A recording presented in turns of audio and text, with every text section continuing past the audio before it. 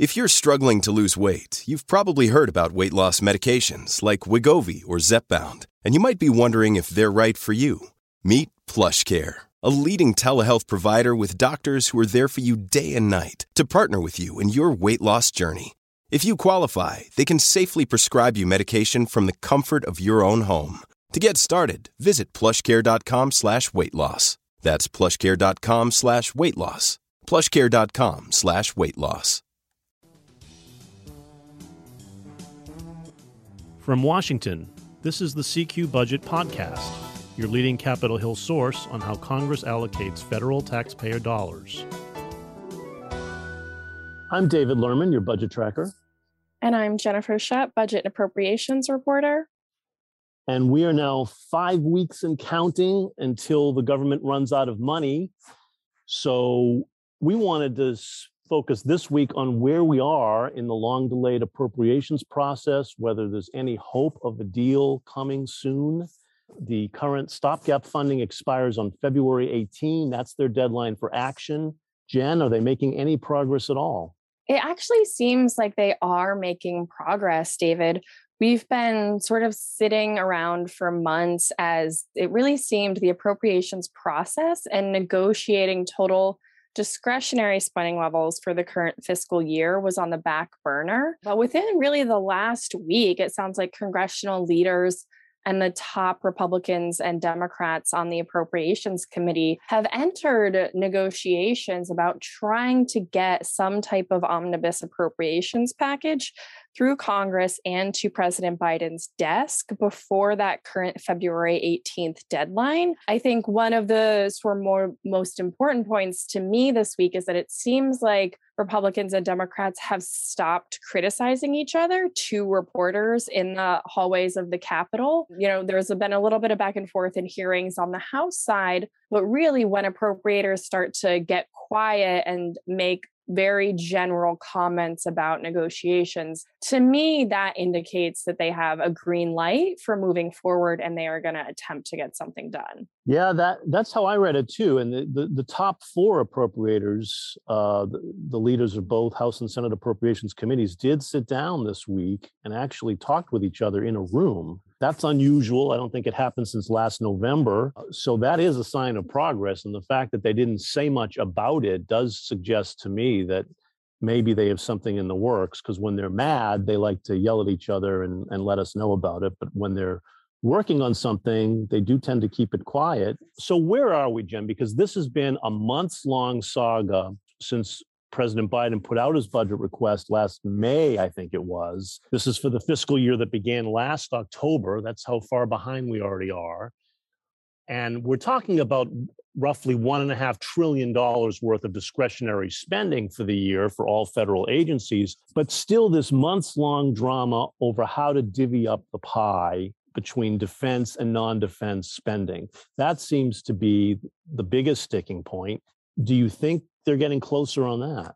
I'm not entirely sure if they're getting closer on that right now. And so if we put aside for just a second the negotiations about actual spending levels, there's a bit of a disagreement between Republicans and Democrats in just exactly what order they're going to negotiate various elements of this. And so Democrats are saying what they want to do is they want to get an agreement on how much of discretionary spending the federal government is going to put out to various departments and agencies during fiscal year 2022, which we're already well into.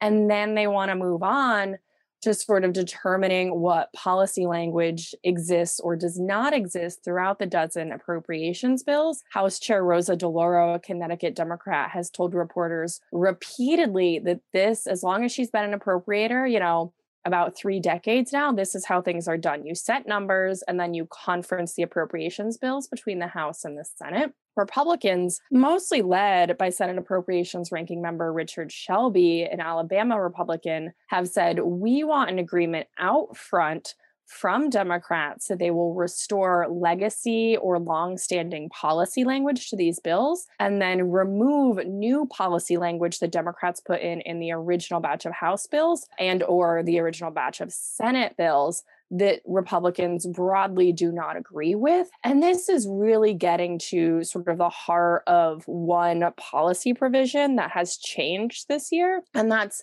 various longstanding, sometimes just sentences throughout some of these appropriations measures that bar the federal government from spending federal money on abortion access with limited exceptions. And this has become a really big issue for Democrats, particularly progressive Democrats, in the last year or two in terms of gaining much more traction than it has before. And so this is sometimes referred to as the Hyde Amendment in the Labor, HHS, and Education spending bill.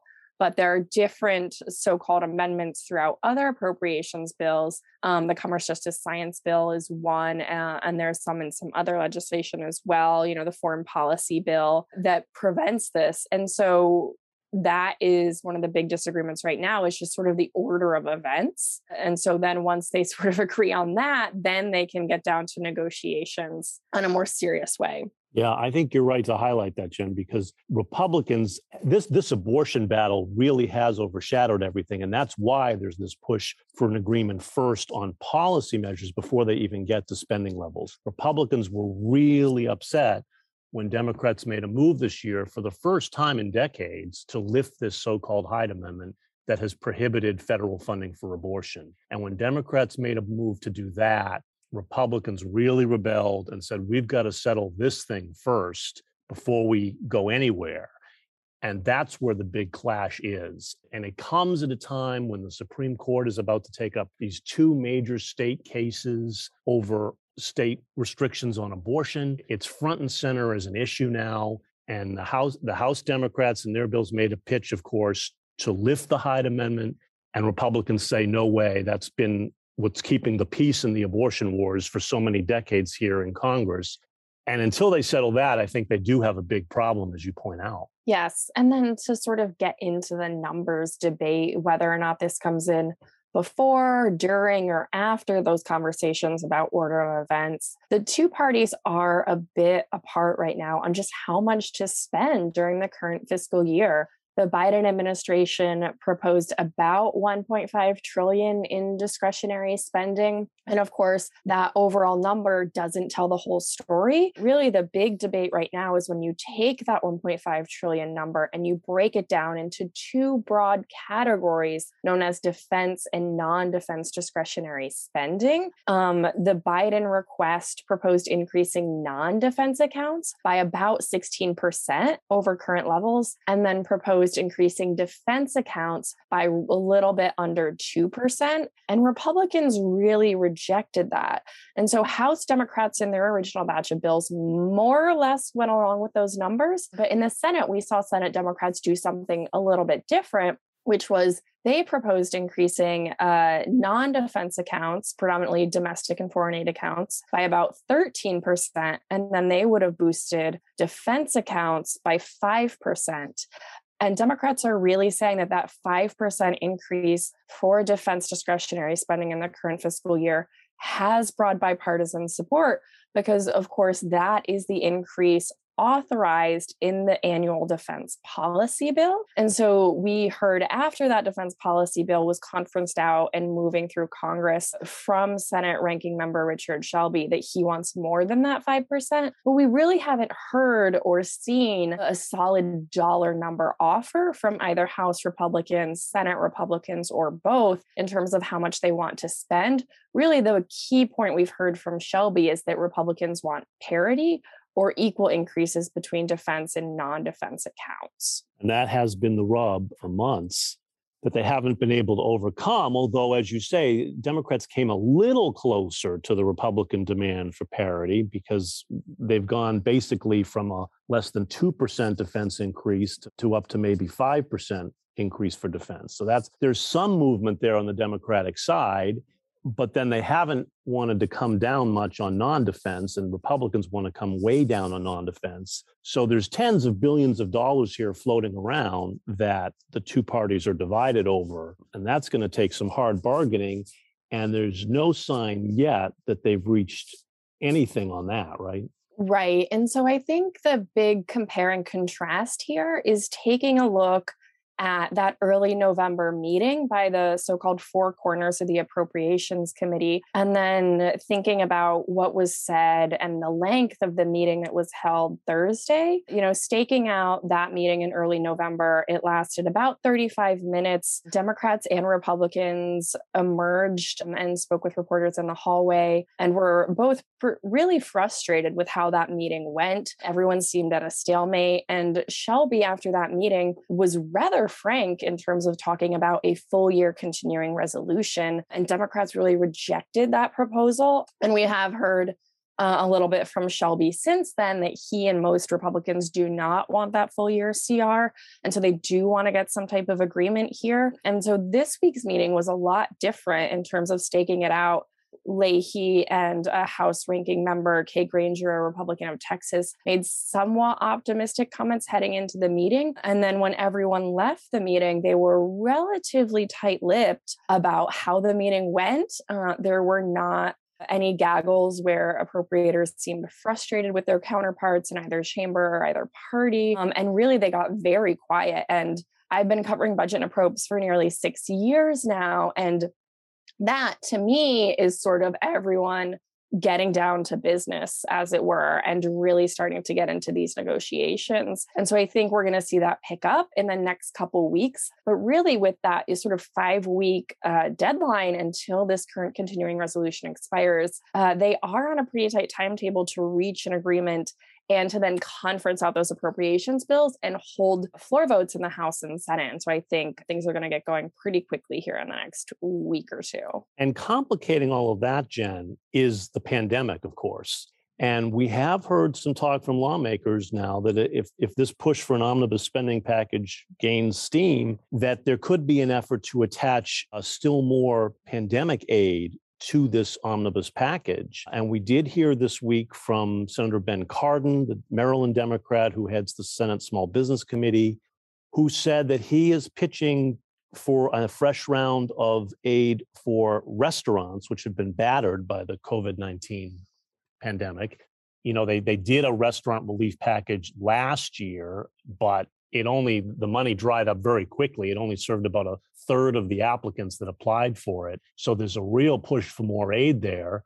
Cardin said he would either do it as a standalone bill or as part of this mega package, whatever's moving down the track. He's open to getting it done any way he can. And he said that this would go beyond just restaurants. So that opens the door to other small businesses that need pandemic relief. And we heard from the hotel industry this week. They sent a letter to lawmakers saying, hey, don't forget about us. We're the only hospitality group that hasn't gotten any federal aid from the pandemic. And it's about time we get our share, was basically their message. They didn't put a figure on what they want, but obviously that could be tens of billions of dollars too. Who knows? So these are expensive propositions. Plus, there's a push for more money for live venues like theaters and for gyms, all of which have been suffering from the pandemic. And so the big question there is, are they going to try to attach to this spending deal all of this extra pandemic money, in addition to which we could see more healthcare funding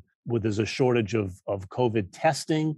They may try to provide more money for that. And so who knows? I mean, this could develop into yet another mega package where they combine pandemic relief with the omnibus or not. We don't know. It could be a separate package. But that certainly adds a whole other wrinkle to getting a deal done by February 18. Right. If they do decide to tie additional COVID-19 relief with the omnibus, I think that could be a little bit challenging on the current timeline.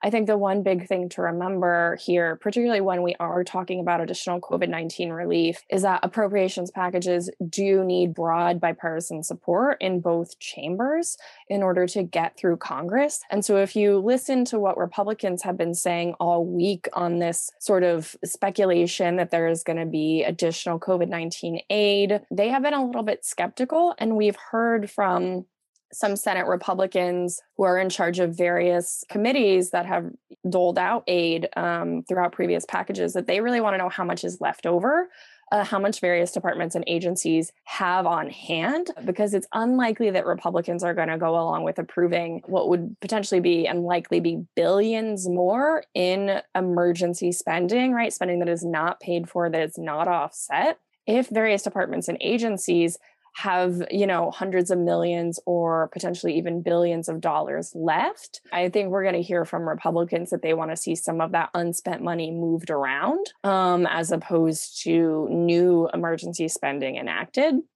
And I really think when that gets attached to or potentially attached to negotiations on an omnibus, that could be challenging. That said, we do know that omnibus appropriations packages every year attract a lot of attention because they are almost always guaranteed to become law. And so members from both parties with various policy interests or legislative goals that have not advanced through Congress really start sort of advocating with their leadership and with their appropriations committee members to get their projects or their bills attached to an omnibus. And so that can always slow things down as well.